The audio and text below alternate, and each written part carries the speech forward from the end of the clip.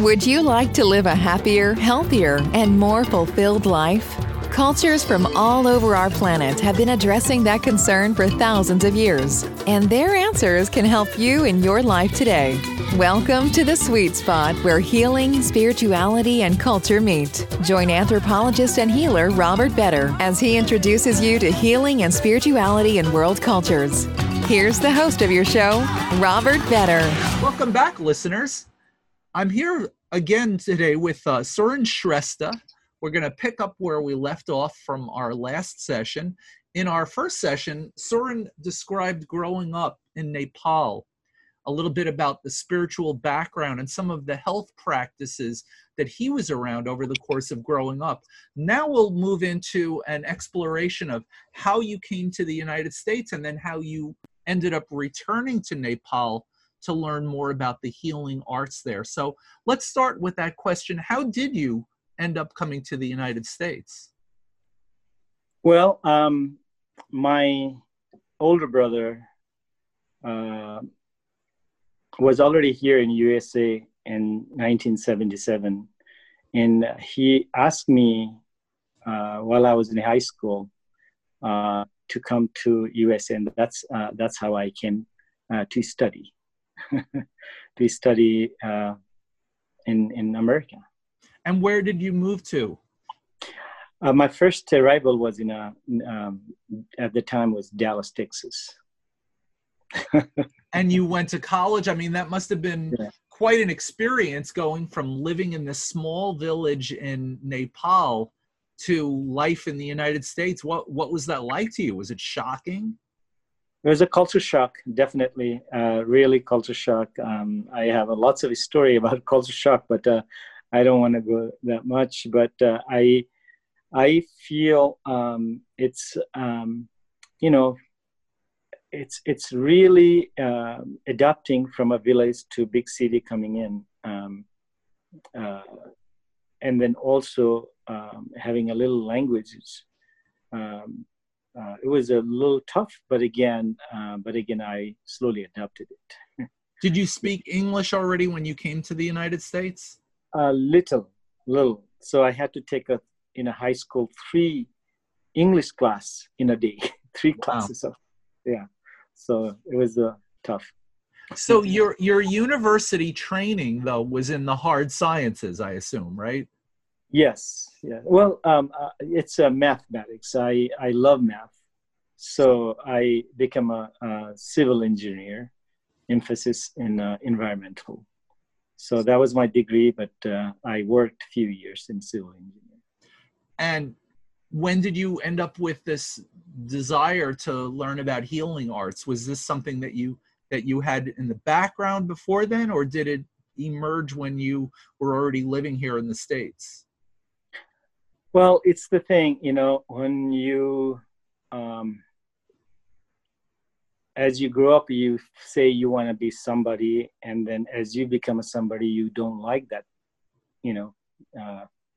your business or whatever work, you go into it, and you, I guess the wind will take you however you enjoy into your life, and for the healing, for me is, like I grew up in a natural environment through my greatest natural teacher. I would call my mother and father is my greatest teacher.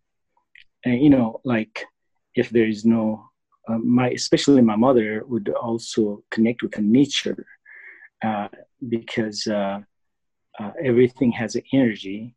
And if there is no rain for the crops, I remember she would bring her lady friends at home, and then some will make it's like a donut style of bread, or all night long, and some of them play music and dance all night long to make a rain god happy. So it's the thing that connecting with nature, connecting with mantras, and then for me is growing up like that. I feel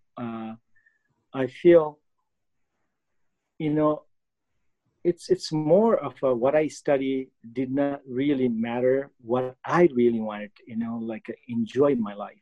So that's one of the reason I moved from my you know engineering to healing. uh, how do you say, profession. Now, we can look at the bowls in a number of different ways. We could look at it in terms of the pure aesthetics of it, the beauty of the sound. And we can also look at it in terms of being a healing art. What was it that motivated you to want to go back to Nepal to study this? Well, it's like a feeling from a heart. It came from your when you have a soul touch, deeper into your touch, that you feel and you are happy of something, even though some of the family member or friends will say you're crazy. You know what I mean? It's my heart longing of what I was happy of, that desired of me learning and going into, like being with a tradition teacher, to be meditate and study. It's a hard one. So you grew up there. You came to the United States, and I'm guessing, and kind of reading between the lines, that you had some kind of a longing for something that had to do with this world that you left behind. Is that right?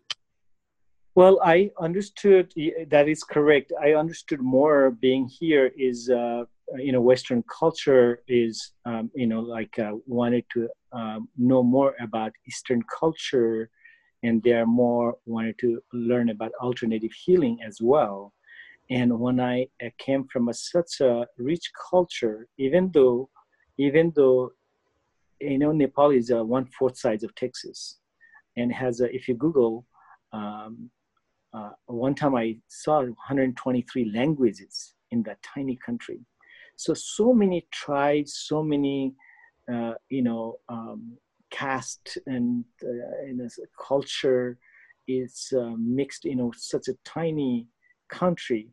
And we have so much way of people are doing, how they are living with health-wise, and then I felt, I wanted to learn more about the sound of a singing bowl and how it's done.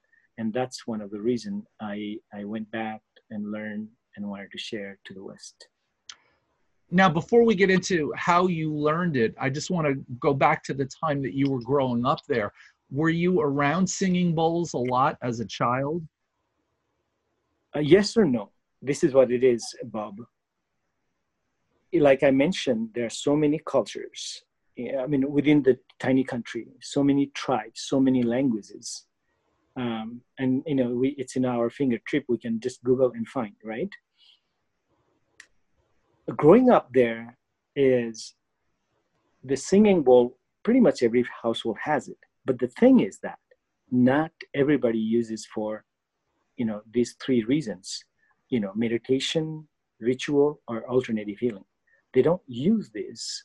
They are, especially in my home, I grew up with it as a, we call it quote unquote, botuko, a utensil, or either cooking pot, or, having a, soup bowl, so this is how I grew up, because specifically, there are very rare people are uses as a meditation, and then like alternative healing and ritual practices. Very few teachers are also users, healers are users it, and then you have to find off the beaten path to find that teachers to teach about it also. So you can find bells every single houses. Every single house has a bells, because they do puja or meditation ceremony, or wishful, their wish, whatever, fulfilling prayers every morning they do. and they use bell, incense, water, holy water, fresh flowers, and things like that. Every morning they use, and they meditate and pray. But for me, is that when you don't have a practice of something and you want to learn more about it, so this is why I search, and about 6-day walk from my village home to the north by border of Tibet, a tiny town, tiny village called Kimatanka. And that's where I call Master Dorje Tingo. I learned from him. And how did you discover him? Through word of mouth. Uh-huh. Because it's so tiny. There are a few people from that village came to our village. Our village is quite large compared to other villages in that region. And then we have the high school in my village, and they don't. And those villagers come to study in our village, and they have to stay during the school year. And those are the friends have mentioned, there are some healers, some teachers, and that's how I have got to know in my growing up there, and when I went back and now searched for those teachers. And what was it like approaching these teachers? Did you have to bring them a gift? How did you end up in this special relationship of learning? Well, it's a trust and respect. These are the main thing you have to, but of course you do have to offer gifts, and then from your heart, it's from whatever, this is what it is. And they're very profoundly happy. Matter of fact, 2017, I had 11 friends, I call my students friends, who had learned with me the singing bowl in my school here in Boulder and other area that I went to teach. 11 friends went to my village. And since I mentioned you, Bob, a 6-day walk from my village and 6-day down, so it's 12-day, right? Like I mentioned, I think earlier, mid-90s to late 90s, they have a build road. So it's a 2 more day is less now. So it's 4 days walk now, from a dirt road, So 4-day walk. So I have sent my village that, hey, I'm bringing my American friends to my village. Would you please let my teacher know and bring him to my village? Otherwise, from my village also, we have to go 4-day hike and then 4-day hike down. So 8 days we will spend just hiking. So I thought, why not my teacher coming down to my village from Kimatanka? So we went there, and then he came down to meet us. The first sentence he said was, with a laughing, he said, I got lost one day coming hiking down here. So it took 5 days for him. So it's really interesting, So it's very joyous people. Even though he got lost, I meant to say, even though he got lost, he was not frustrated. He was just laughing and joyful. It's like, and then of course I had to offer something for him, and then whatever you offer, he's always willing. It's you have little, you give little. You have a lot, you give a lot. A little more. So this is what it is there. So, when a lot of people, myself included, have been around the bowls, seeing them in different types of shops and stores, and typically somebody will pick up a bowl, and maybe somebody who knows a little bit will show somebody else how to strike the bowl. And it, as beautiful as it is, it's hard to think of that as a more formal discipline. So I'm wondering if you could share with us a little bit about what was the instruction like from your teacher? How much time did you spend with him, and what did you learn? Was it part of a wider tradition that included the spiritual tradition? I'm fascinated by how something as simple as this vessel that you described as being something for food in your home now is at the center of this great big part of your life? Well, it depends on who we talk to in Nepal. Because actually, even in my book, I call in a Tibetan healing method, but it's not. Reality is it's a Himalayan healing method. It's not Tibetan. The name is adhesive, like a band-aid, supposed to be a band-aid. Everybody said band-aid, so that's a brand name. So my point is that going there and learning is very few people do. And even if you talk to some Nepalese, they haven't even heard some of them singing bowl, So having find in such a way, in a written path that such a far away, I felt that learning from a teacher is like more from him is you follow your heart, like how you like to do, as long as, of course, there are many countries they have a singing bowl.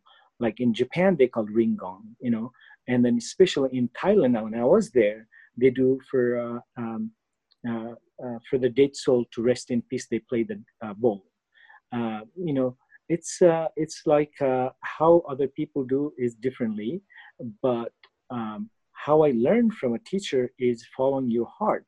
But as far as following like playing the bowl, especially for me, is like how, like in Japan or Vietnam or, any part of the Asia, in South Korea, that the bowls they make, and they only do inviting, like one of the good teacher is a Thich Nhat Hanh that I have gone many retreats to. Instead of striking, he calls inviting the sound. So they just tap it, right? But in Nepal, where I learned from my teacher, is rubbing, okay? And there are times that I did a 2 weeks of retreat just rubbing, and but with that rubbing, how fast you are going in a edge of the bowl, and how slow you are going, or how much pressure you're giving, or the faster or slower, all these matters on the bowl, so I call it GPS. So when you're playing the bowl in a Himalayan method way, if I go gentle like this, a lot of viewers can't see me, but as Bob, as you were saying, see, I am doing a gentle is like a soft, and then if I give it more pressure, and then the sound will come more.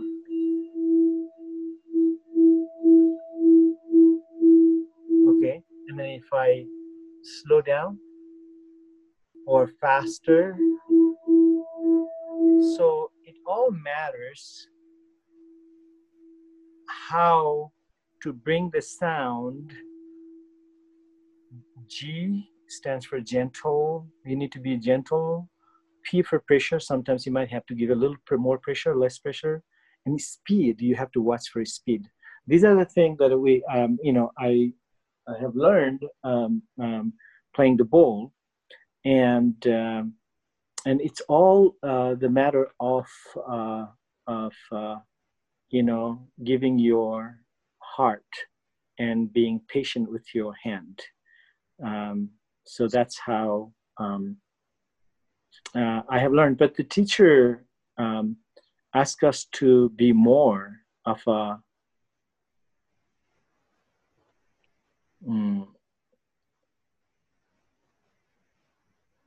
going deeper into listening. And one time a friend of mine was crying a lot, and out of 15 days, and one day I asked him in our break time, why do you cry all the time? when you rub the bowl. And he said, oh, don't you hear? The bowl is talking. When the bowl talks, it touches my soul, and it's just a happy tears comes in. So you just have to go into deeper. That's what my teacher have mentioned. So this is, when rubbing the bowl, we have to understand this GPS, bringing the harmonic sound. You need to understand from a dissonant sound, and then also it encourages, and some of the teacher encouraged me to create new protocols through cultural tradition, and then having a gentleness and having the power of silence, and of course with the sound, when there is a silence that follows a very tranquil sound, the body's parasympathetic nerve system is activated. So anyway, what happens with us is that, if there's a dissonant sound or, like a very annoying sound comes into our body, the body's sympathetic nerve system is activated and fight and flight, comes in, symptoms comes in. So what I learned is in this sound is that it instantly brings our mind into awareness. Matter of fact, it's a meditation aid, brings a peaceful mind. If you just tap it for meditators, a lot of monks or Rinpoche uses this, because our mind is a monkey mind, and then the sound of the bowl, it brings us into awareness, rather than thinking, like taking a deeper breath and just think of air, or think of your tummy going up and down, but this sound just brings a sense of peacefulness. So I hope I answered your question, Bob. You absolutely answered my question, Soren, and this is probably a good time for us to end our second session.